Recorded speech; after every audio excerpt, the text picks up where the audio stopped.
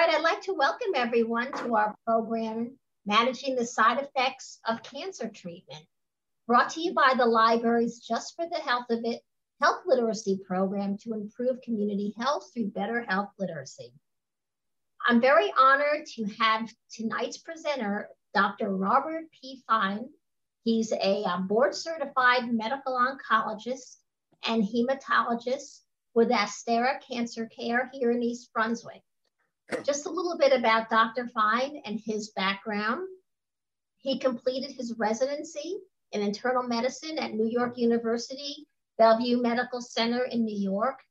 He has been honored by Jersey Choice Top Doctor and New Jersey Monthly Top Doctor. Dr. Fine is also a member of the American Society of Clinical Oncology. He completed a medical fellowship in medical oncology at Memorial Sloan Kettering Cancer Center in New York. And he is the chief of medical oncology, hematology at St. Peter's University Hospital. So we are very honored to have Dr. Fine. One quick housekeeping thing. Please feel free to enter any questions into the chat box as we go along through the program.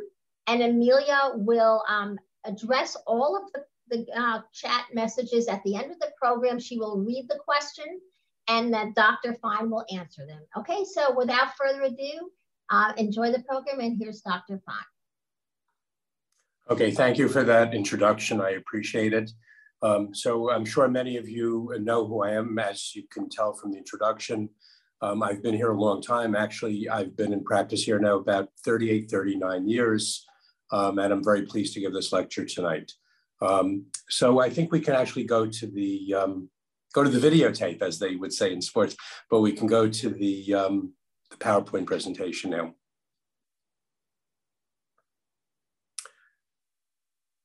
Okay, thank you. So what I'm going to speak about tonight is basically the side effects of common cancer treatments. And the most common treatment that we give patients that have cancer is chemotherapy. But I'm also going to speak about hormonal therapy, immunotherapy, and a few other newer therapies towards the end. There's my picture. Okay, next slide. Is that how, do I do the slides or do you do the slides? Okay. I am doing the slides, but okay. If you, just let me know when to go, sorry. Yeah, I'll just say next slide and then you go ahead. So I'm going to speak about chemotherapy first, and just want to give a little bit background of chemotherapy. Chemotherapy for cancer was first started to be used by physicians on patients probably in the 1940s or 1950s. And the first drugs that were used were really drugs that were used for childhood leukemia and lymphoma. And the first chemotherapy drug that was actually given to patients was nitrogen mustard. And as many of you know, nitrogen mustard is a poison. It's a nerve gas, well, not nerve gas, but it's a gas that was used during World War I, both by the Germans and by the Allies. And it was a gas that was used in battle that caused terrible burning of the eyes, and it actually destroyed patients' lungs.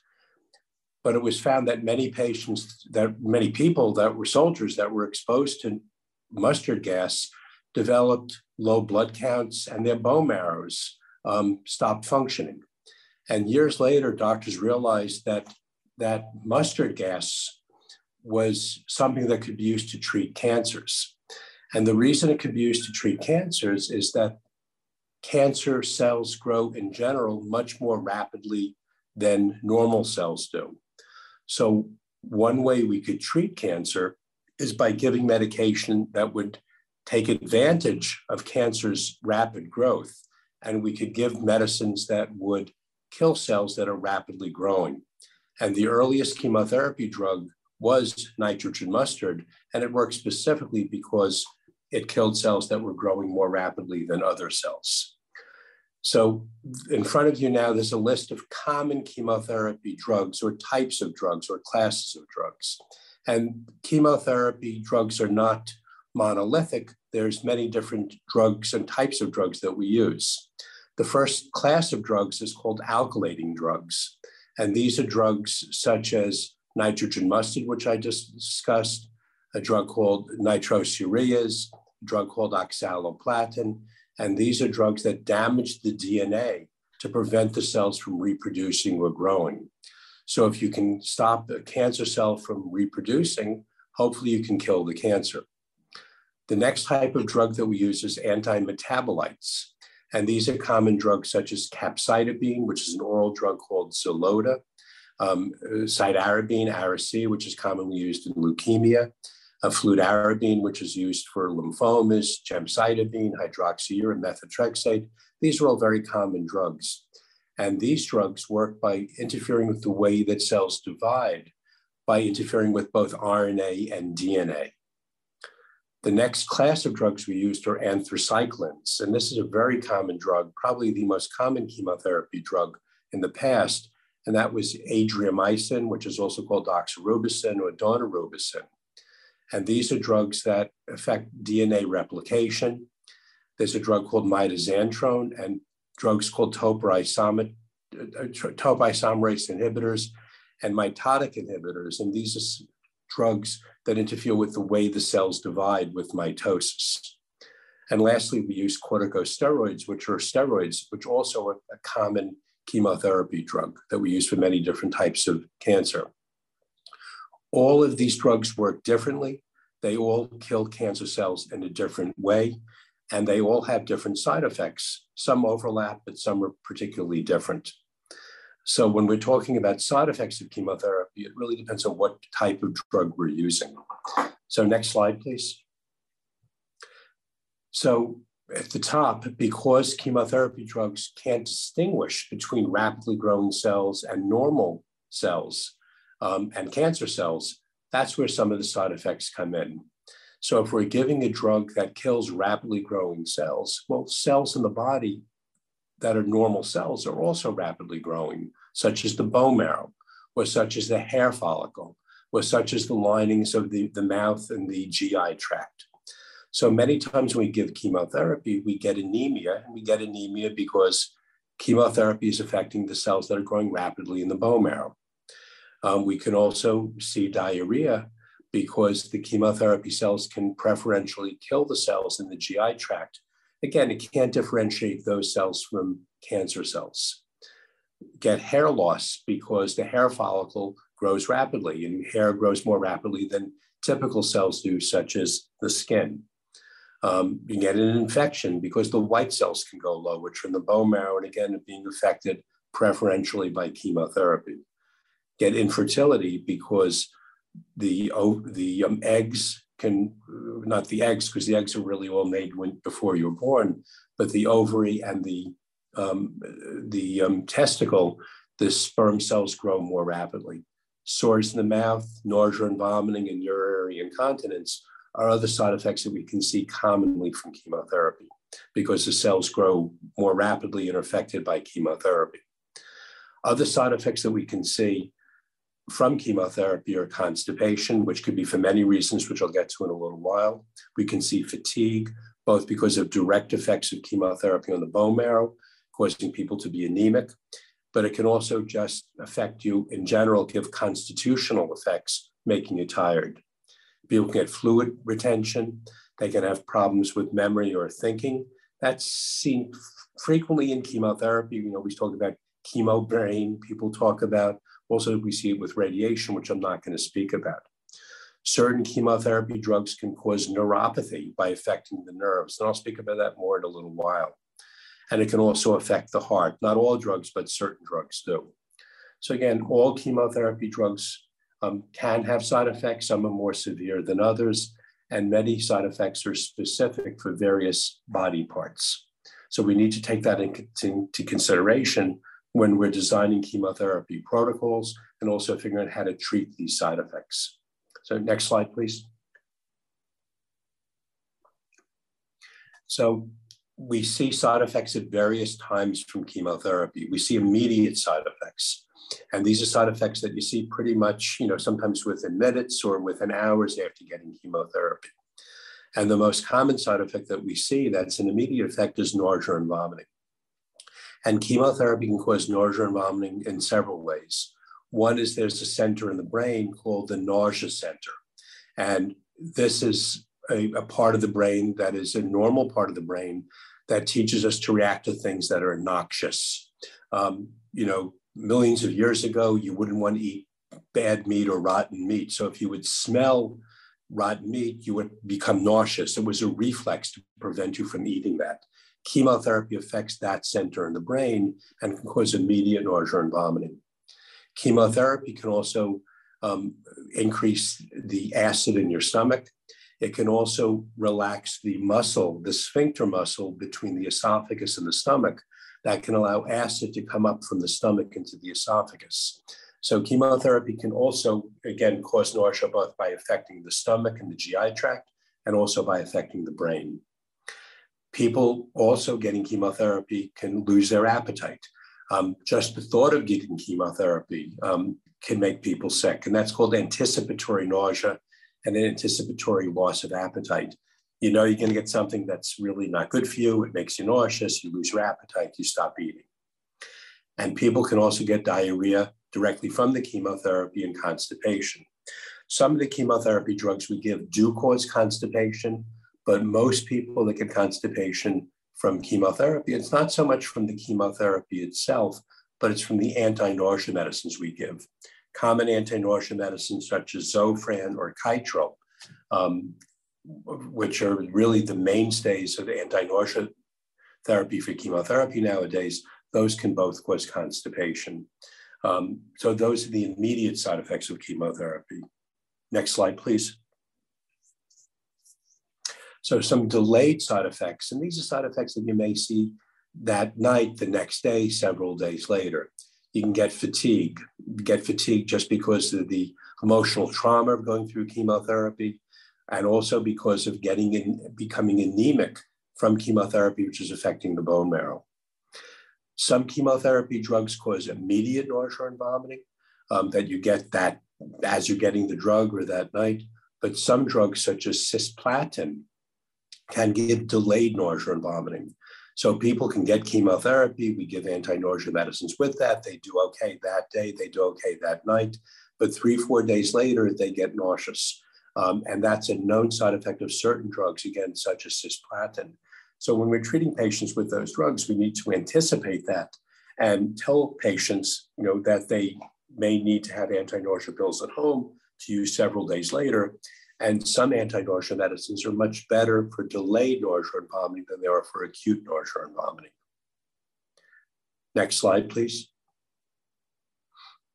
And there's also some later side effects. You can get mouth sores from chemotherapy. And again, you get mouth sores from chemotherapy because chemotherapy kills preferentially the cancer cells, which are rapidly growing, but also the mucous membranes in the mouth. But we sometimes don't see those mouth sores until 5, 7, 10 days after chemotherapy. And if you get mucositis, mouth sores, you have trouble eating, you can become dehydrated, which can exacerbate and lead to other problems such as kidney insufficiency from dehydration, constipation. So again, those are things that we need to anticipate and figure out how we can treat those problems, the mucositis, several days later. Hair loss, I'll talk about a bit later on, but you generally don't see hair loss from chemotherapy until about 14 to 17 days after the first treatment. And remember, some chemotherapies do cause hair loss, but many chemotherapies, particularly newer chemotherapy drugs that have been really developed over the past 10 or 15 years, do not cause hair loss. So not all drugs cause hair loss, and we can be quite selective in what drugs we choose if that's a side effect that we don't want to see. But sometimes we need to give drugs that do cause hair loss because those drugs are most effective for that particular condition. And specifically, I'm talking about preventative chemotherapy or adjuvant chemotherapy for breast cancer.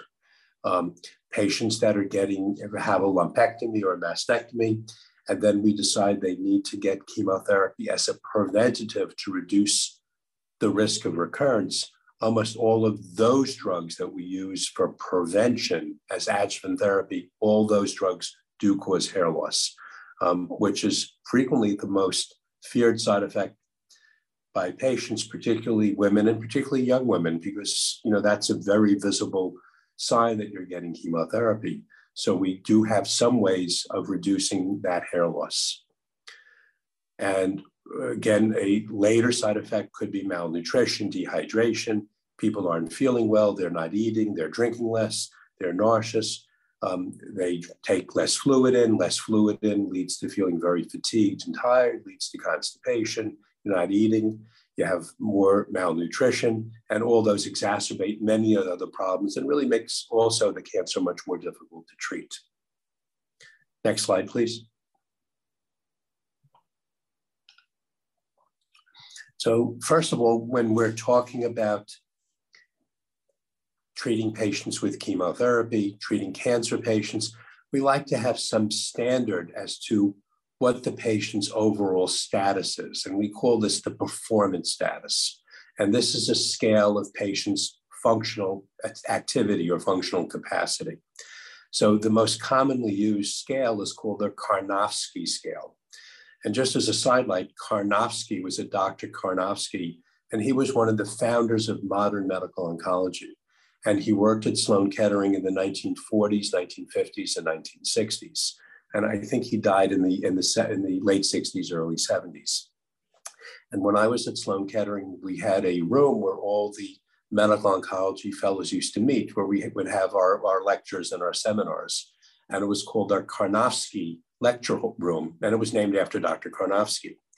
And they had a beautiful oil painting of Dr. Karnofsky at the head of the table in this room. And these are one of those oil paintings that were done, in the 1950s. And if you remember that style, it would be the doctor or the famous person would be sitting there, and they would always have the cigarette in their hand, and they would be surrounded by like a veil of smoke to make it very mysterious and very ethereal. And I'm sure you've all seen those oil paintings back then. And unfortunately, Dr. Karnofsky was a cigarette smoker, and he did die of lung cancer. So that was unfortunate. So when we talk about the Karnofsky scale, level 100%, it's normal activity. 90 is you're in good shape, you're able to carry on normal activities, but you have minor signs or symptoms. And then the level goes down to 70, 60, 50. That's where you require care. And it goes down to, lower levels, 30, 40, and ultimately 0. And you also, so when we're thinking about treating patients with chemotherapy, we need to think about what their performance scale is, or their Karnofsky level is at the beginning of treatment, because obviously someone that has a Karnofsky scale of 90 or 100 is in much better shape, and they're going to withstand chemotherapy and other treatments much better than someone that has a Karnofsky scale of 40 or 50. So looking at these levels, we can standardize how someone is feeling, what their level of activity is, and that can help guide us as to what type of chemotherapy they should give, how aggressive we should be, what dose we should give, and really what drugs we should give to try to minimize side effects for those patients. Next slide, please. So first of all, when we're thinking of giving someone chemotherapy, and they're putting chemotherapy combinations together, because most people are treated initially not with single chemotherapy drugs, but with combination drugs. So we think about giving someone a cycle of chemotherapy. Is the chemotherapy given once a week? Is it given 2 weeks in a row? Is it given once every 3 weeks? So those are called a cycle of treatment. And when doctors planned originally these chemotherapy combinations, and we planned a cycle, we would try to combine drugs together that would have different side effects. And it didn't make sense to give someone 2 drugs together that both affected the heart, because then the side effects would be synergistic and you would make the side effects much more. You wouldn't want to give 2 drugs together that both lowered the blood counts at 7 days after treatment, because then you would be, multiplying the side effects, and you would not be able to give someone the adequate dose of both drugs, because the side effects would be additive and significant. So you would end up really undertreating people. So when we combine drugs together and we come up with a cycle, we want to think about ways to minimize side effects. We want to think about the number of drugs that we're using. We need to think about the type of cancer that we're treating, the stage of the cancer, and the goals of treatment. If our goal is to give chemotherapy to someone to cure them, Obviously, we want to treat as much as we can, as not regardless of side effects, but side effects are something that we just need to deal with much better, because we want to try to give the maximum dose of treatment that we can to obtain our goal of curing someone.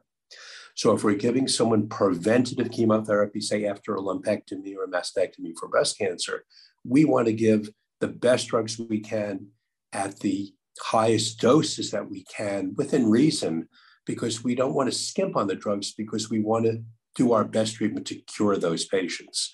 So obviously the side effects that we'd be willing to tolerate and have the patient tolerate is we would want to maximize those treatments. But if someone has a poor performance status and they have cancer that is spread, they have metastatic stage 4 cancer, our goal then is not cure, but palliation. So then we may want to just give lower doses of drugs or give single drugs rather than combination drugs, because we want to achieve a result of extending someone's life, improving their symptoms, but we don't want to expose that patient to maximum toxicity, because our goal is palliation. We don't want to make the patient feel worse than they would from the cancer. Next slide, please. So the first thing I'm going to talk about a little bit more specifically is nausea and vomiting. Again, there's immediate side effects and there's delayed nausea and vomiting. So when we're talking about risk factors for chemotherapy, not everybody reacts to chemotherapy the same way.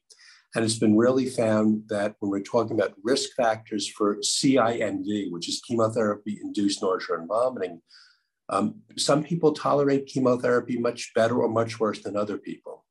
And we found that if people have had a lot of chemotherapy prior to whichever drug we're using, that may be a risk factor for developing more nausea. Younger people, less than 50, tend to have more nausea and vomiting than older people. Women, for whatever reason, tend to have a little bit more nausea than men do. Women that have been pregnant, and if they've done fine with pregnancy, no significant nausea and vomiting, they tend to do better with chemotherapy than patients that had severe nausea and vomiting related to pregnancy. Patients that get easily motion sickness, they tend to do worse with chemotherapy than patients that have no history of motion sickness. And interestingly, patients that are alcoholics, we can frequently give all the chemotherapy that we want to, almost never have nausea and vomiting. Whereas if people can't drink one drink without getting sick, they do very poorly with chemotherapy, which kind of makes sense because you can't become an alcoholic if you get sick on one glass of wine. Other things that can affect chemotherapy, nausea and vomiting, are the type of drug we're giving. Again, not all drugs cause the same nausea and vomiting, the chemotherapy dose, and how we're giving the drugs, whether it's intravenous or oral. Next slide, please. And just like we like to grade the patient's overall medical status, their Karnofsky scale, we really want to have some standardization as to how well patients are tolerating chemo in terms of nausea and vomiting and what the level of sickness they may get. So if someone has grade 1 nausea and vomiting, that's usually very minimal. Little nausea, but they can deal with it by eating a cracker or just taking a Tums or something like that. Grade 2, it's much more significant. They may need some IV fluids in the office. They may need more intravenous medicine, anti-nausea medicine, but it's something that we can manage. Grade 3, it's much more significant where they can't eat. We may need to admit them to the hospital, have patients on IV fluids, a much more significant problem.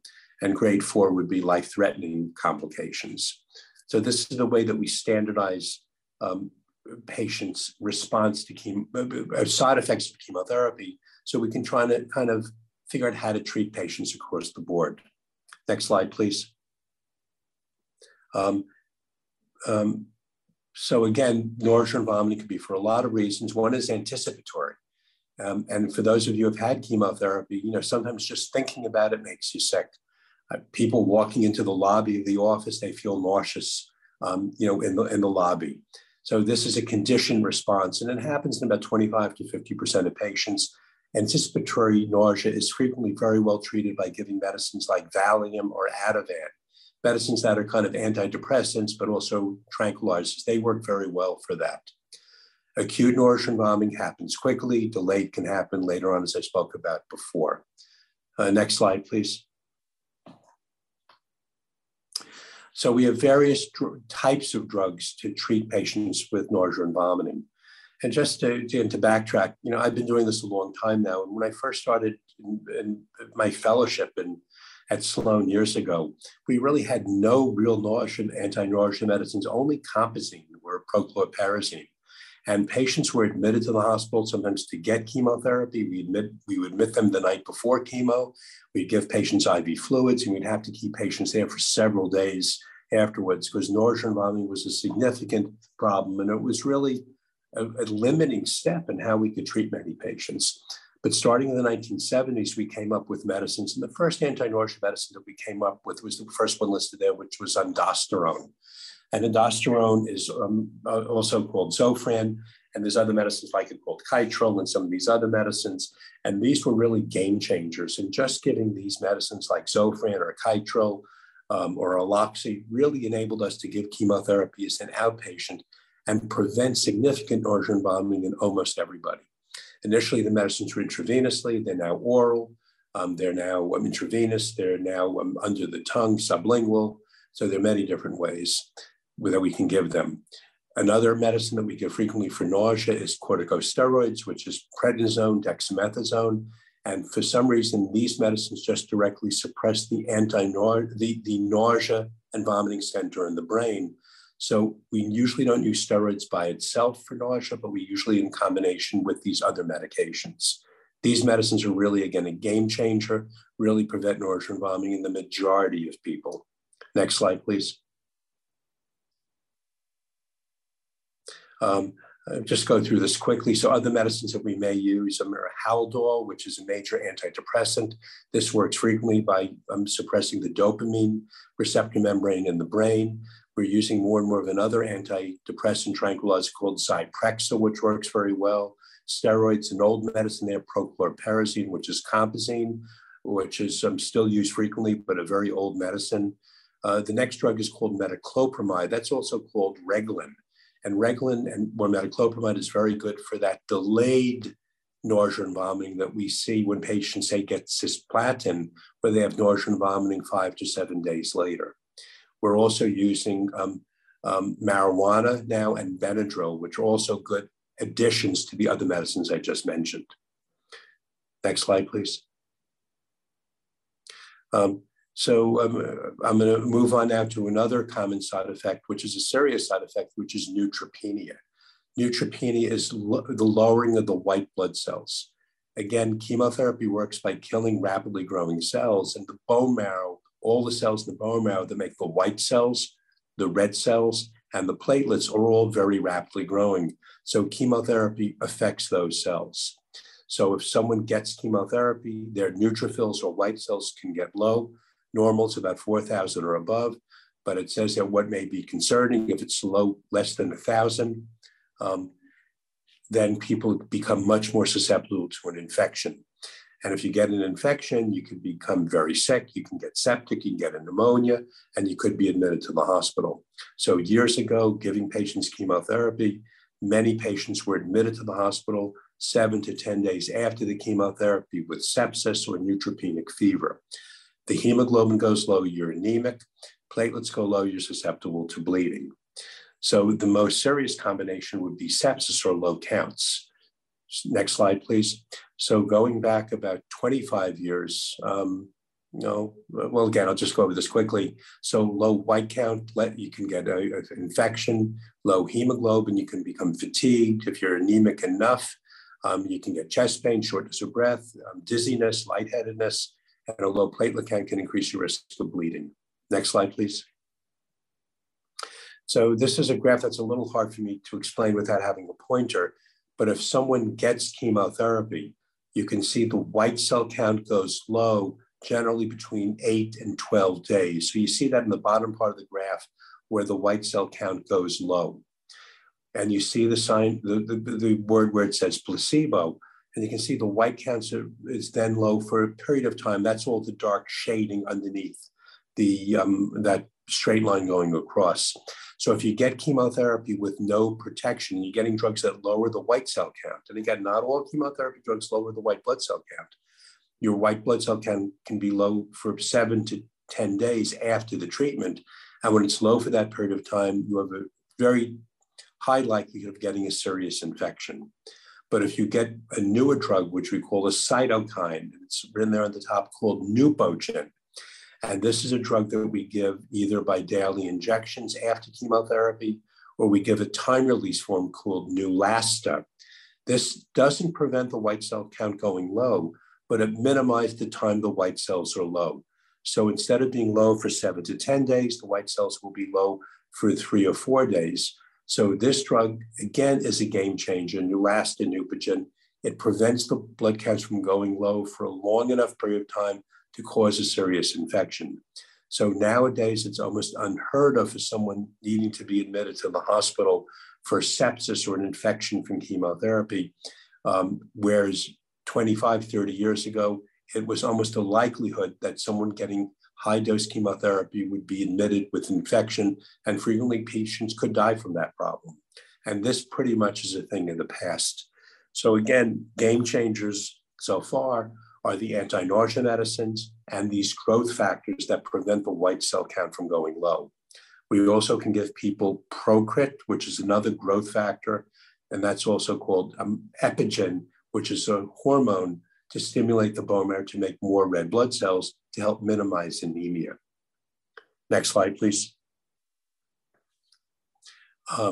Another serious side effect is cardiac toxicity. Certain drugs such as adriamycin can affect the heart, causing the heart to pump less strongly. And this is common with adriamycin. We see it sometimes with other drugs, particularly a drug called Herceptin, which I hope we'll have time at the end to talk about briefly. But if someone gets cardiac toxicity from chemotherapy, they can have shortness of breath, chest pain, congestive heart failure. Next slide, please. So we've realized that we can minimize this cardiac toxicity from anthracycline, which is a drug called adriamycin, by knowing that it's actually a rare side effect, and people have had somewhere between 10 treatments given once every 3 weeks. So as long as we realize that we should stop the drug before we get to the certain level, and you can see where the line on the left of both sides is kind of low, and then all of a sudden it goes up. Once you reach that threshold of about 400 milligrams per meter squared of treatment, then it becomes much more likely to have cardiac heart problems. But as long as you stay below that level, it's kind of rare. And again, it's only certain drugs that do this, and we need to know to minimize the amount of drug. And we can follow patients by doing echocardiograms to make sure that their heart is normal to begin with, and that do that echocardiogram every 3 to 4 months while on treatment to make sure there's no issue with patients' hearts. Next slide, please. We can also minimize that by giving a different form of adriamycin. This is a new drug that's been created. So on the top, it says conventional doxorubicin. That's adriamycin, very common drug. But we can reformulate that by giving a drug called pegylated liposomal doxorubicin, which is also called Doxil. And this is adriamycin, but it's formulated in a different way, where each drug is kind of encapsulated in a little fatty membrane, each molecule of the drug. And this almost never gives heart problems, even though it's the same drug. So we can manipulate the drug to reduce side effects. Next slide, please. So patients frequently get constipation from chemotherapy. Again, we have a rating system, grade 1, where it's just a little bit, grade 2, it's a little bit more, grade 3, they need to be disimpacted, maybe need to go to the hospital, and 4, it can actually cause rupture of the colon. Again, most chemotherapy drugs in and of themselves don't cause constipation, more likely to cause diarrhea actually, but constipation is frequently caused by the anti-nausea medicines. Next slide, please. And we can minimize that by giving patients over-the-counter preventative things such as bulk-forming laxatives, which are things like Metamucil or Bran.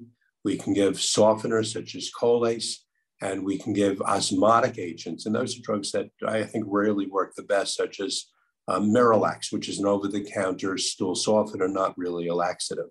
We can also give laxatives such as mag citrate, we can give Dulcolax, So we can give those drugs as needed, but we can try to prevent that nausea vomiting. We know it's going to occur, actually nausea vomiting, constipation, by giving preventative stool softeners or drugs such as Miralax.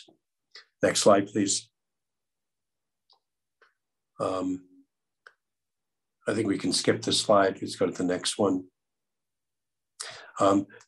Again, hair loss, very common side effect from many of the drugs, particularly the older drugs, and particularly drugs that we give for preventative treatment of breast cancer.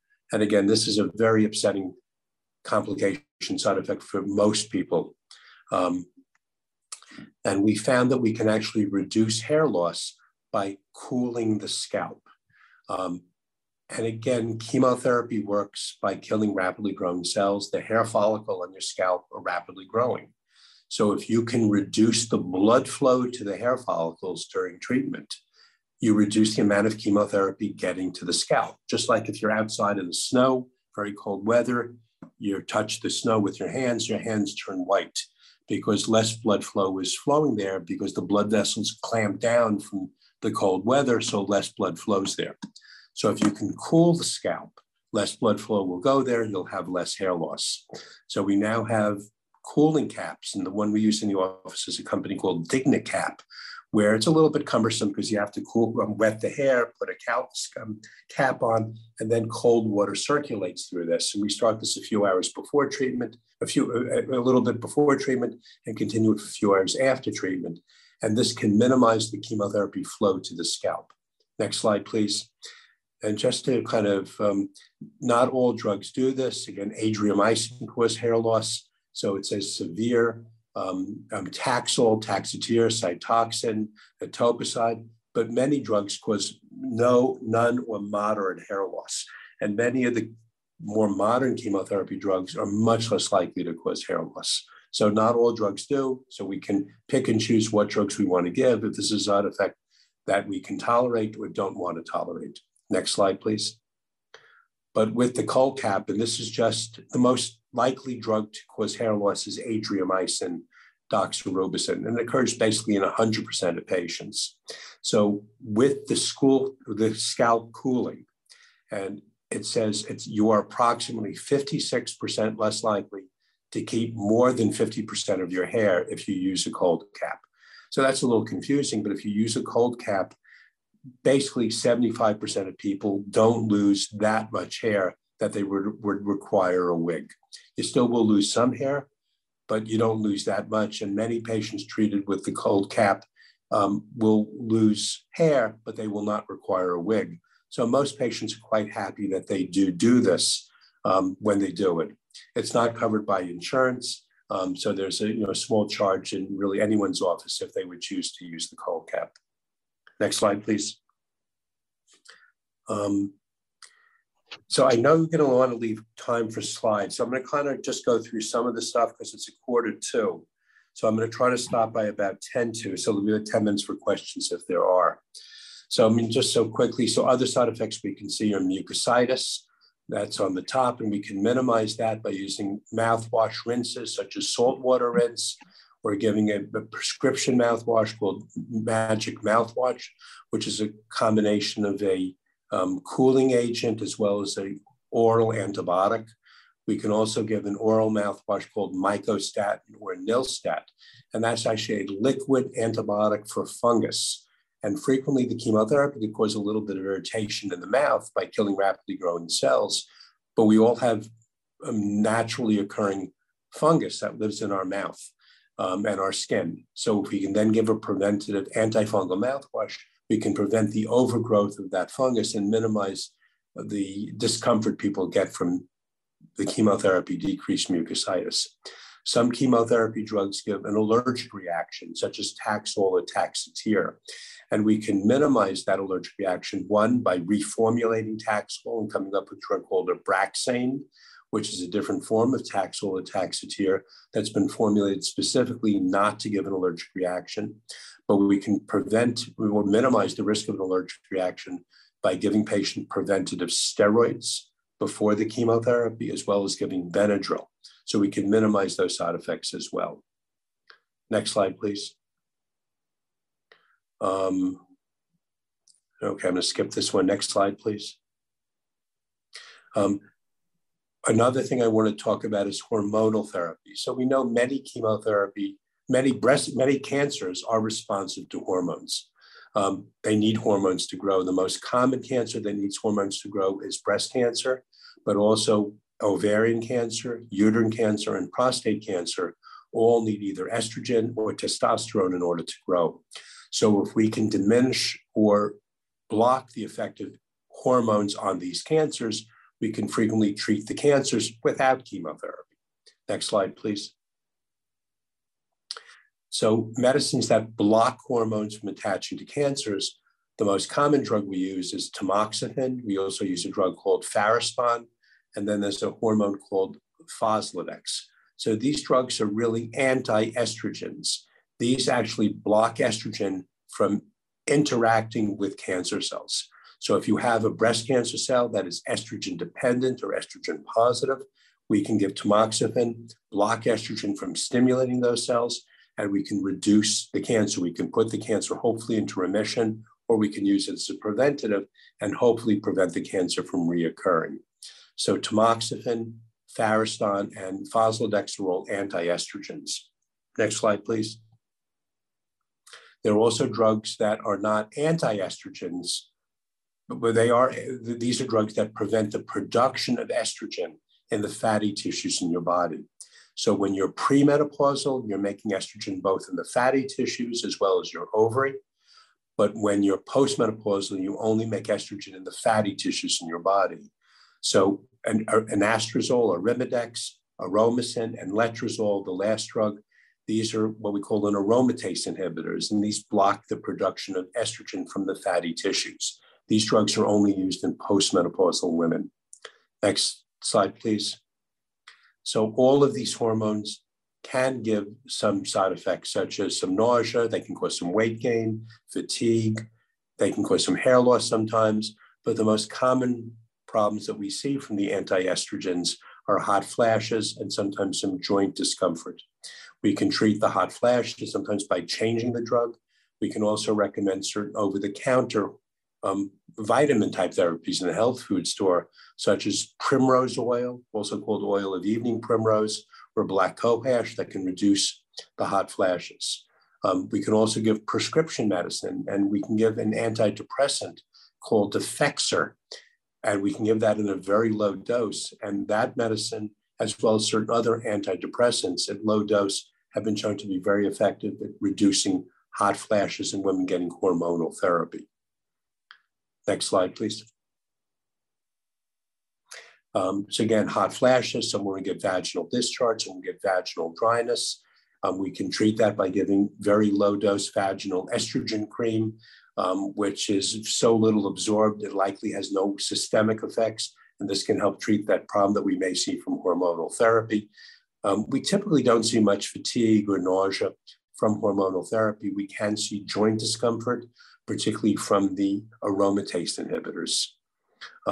Next slide, please. In men, we also use hormonal therapy.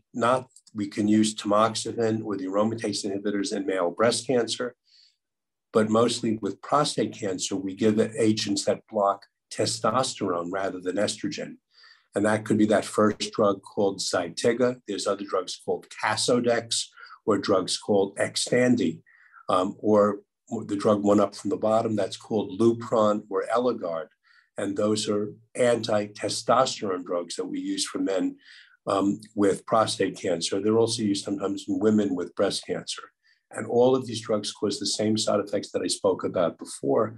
That could be hot flashes and joint discomfort. Next slide, please. I'm going to skip this one.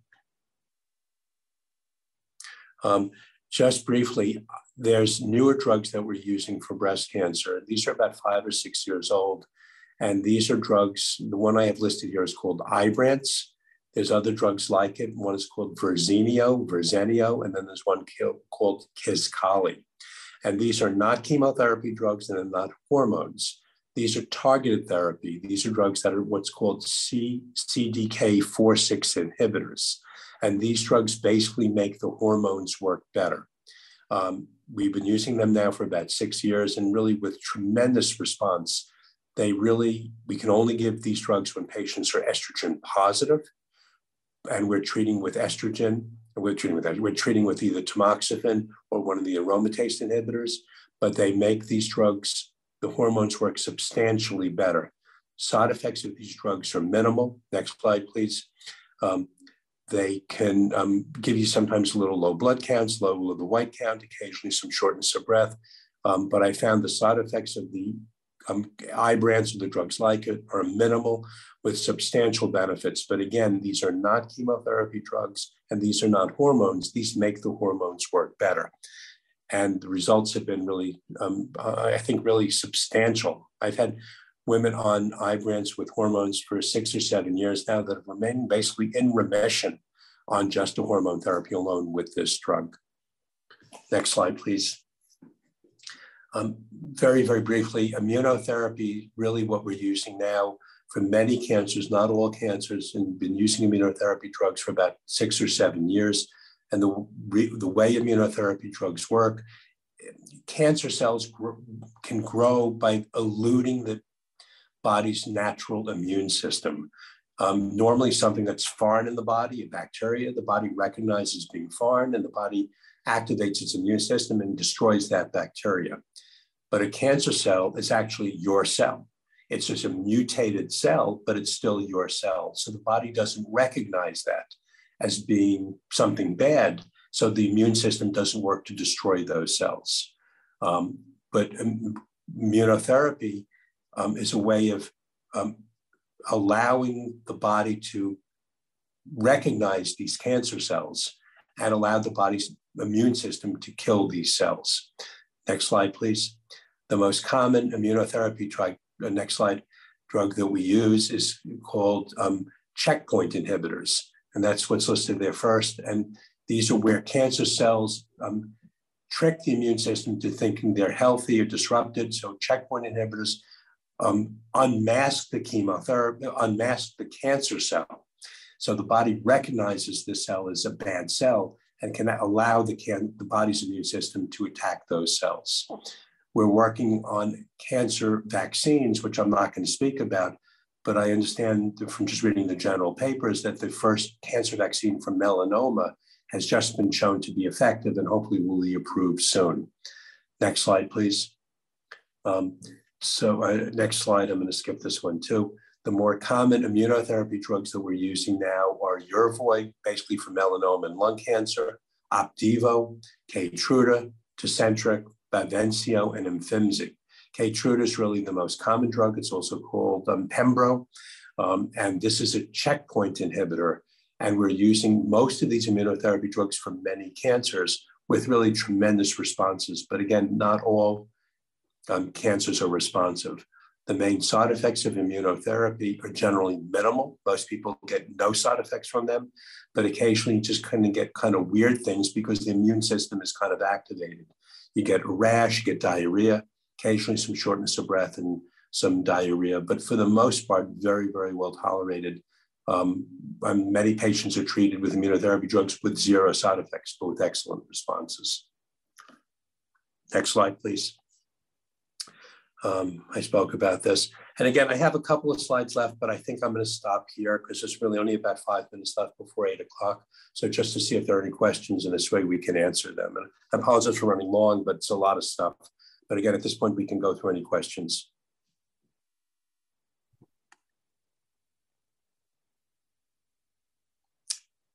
Hello? So I am checking the chat, and if anybody has any questions, you can go ahead and enter them into the chat and I will go ahead and read them aloud.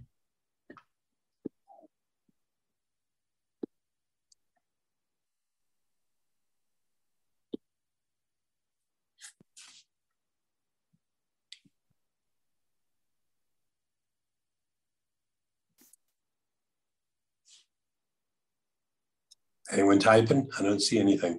No, I don't see anything either. If there are no questions, I mean, we can wait another minute and see if anyone has a question.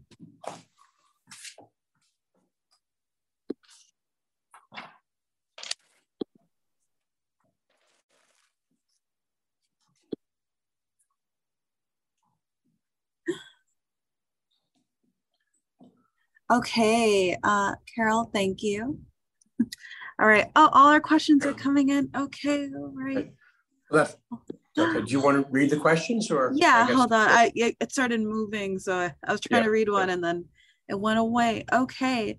So Carol, thank you. All right. So what to do about neuropathy? Yeah. Okay. So neuropathy is seen commonly from chemotherapy. It's not the most common side effect, and not all drugs cause neuropathy. It's generally dose related, meaning the longer you've been treated, the more likely you are to get that. There are some drugs that people feel can help minimize neuropathy, but for the most part, none of the drugs work very well. So basically, if someone is getting neuropathy, we may start reducing the dose of the drug and even stopping the drug early. The more common drugs that can do that are Taxol or Taxotere. Once people have neuropathy, again, we can stop the drug. Generally, it improves as time goes on. So once you stop a drug, over a matter of months, that neuropathy can be minimized and it may never go away. Some things that can help it, though, are a good diet, vitamins. Some people feel that the B complex vitamins can help a little bit. Never been overly impressed with that, but it may help a little bit. We can give people certain medicines such as a Neurontin or gabapentin or Lyrica. They can sometimes help minimize neuropathy. Once it starts, it won't prevent it, but it can sometimes minimize neuropathy as time goes on. Again, it's a bad side effect, but usually by monitoring the dose of the drug and stopping it early, we can prevent it before it gets too bad. Okay, let's see. Will the slide presentation be available? There will be a recording of this available on the East Brunswick Public Library YouTube channel. And if you're comfortable, doctor, with it, if you email me, if we all agree, I can send this PowerPoint's presentation to you. Are you okay with that? Yeah, absolutely. Okay. The next question, I'm on anastrozole, and that's one of the aromatase inhibitors, one of the hormones for breast cancer. Okay, so she's been on it for 5 years total. What happens to the body hormone-wise after 5 years? I mean, generally nothing. Generally, I mean, people from receiving the hormones, most of the side effects are hot flashes, joint discomfort, but it doesn't cause arthritis. It doesn't really affect the joint. So really, once you stop those hormones, pretty much everything gets back to its baseline. However, the aromatase inhibitors, one thing I didn't discuss, can cause some thinning of the bone. As we all get older, we all tend to get some thinning of our bones, some osteopenia. Some people get more, it's called osteoporosis. And with the aromatase inhibitors, such as anastrozole, people can get more osteoporosis. So once you stop these medicines, you may be left with a little bit more thinning of the bone. So patients may need to be followed with bone density studies, which we should, but some patients will need to be placed on medicines such as Fosamax, Boniva, or Prolia to help the bones become a little bit more robust. It seems that our friend who asked about the I keep saying this. Neuropathy asked, can fatigue continue for years? I mean, I guess it really could, but I mean, generally once you finish chemotherapy or any of these therapies, within a matter of months afterwards, you really should be feeling pretty much back to normal. I mean, yes, there can be some long-term side effects. You can have long-term neuropathy, it could affect your heart. But assuming that your heart's not affected, you really should get back feeling pretty much to normal. Now, remember, as the years go by, people get older. They've been through a lot of treatment. They could be more tired. Just in terms of everything, So, fatigue, yes, can last for years, but it's usually, I don't think it's a major problem as the years go by. Okay, and Larry asked, do the hot flash drugs work also when treated for prostate cancer? With men, yes, they should. So they should work as well as they do in men or as women, men and as women. Okay, it is 7:59. I don't see any other questions. Oh, wait, sorry. Theodore asked, I don't want to say this wrong. Is Xgeva the best drug for yes. weight? I mean, there's many different drugs we can give for bone thinning. They all work well. I mean, the oral drugs are called Fosamax or Boniva. They work well. They can bother your stomach, and there's pills you have to take either once a week or once a month. Xgeva is also a medicine called Prolia. It's the same medicine. When we're giving it for osteoporosis, we give it generally twice a year, and we call the drug Prolia. If someone has cancer that is spread to the bone, same drug, but we give it monthly, and that's called Xgeva. I think most doctors would feel that Xgeva, Prolia, is probably a little bit better for bone loss, but I don't think it's substantially better than the oral medicines. Some people prefer to get an injection a couple of times a year. Some people prefer to take pills, but I think they're all effective and they all do work well.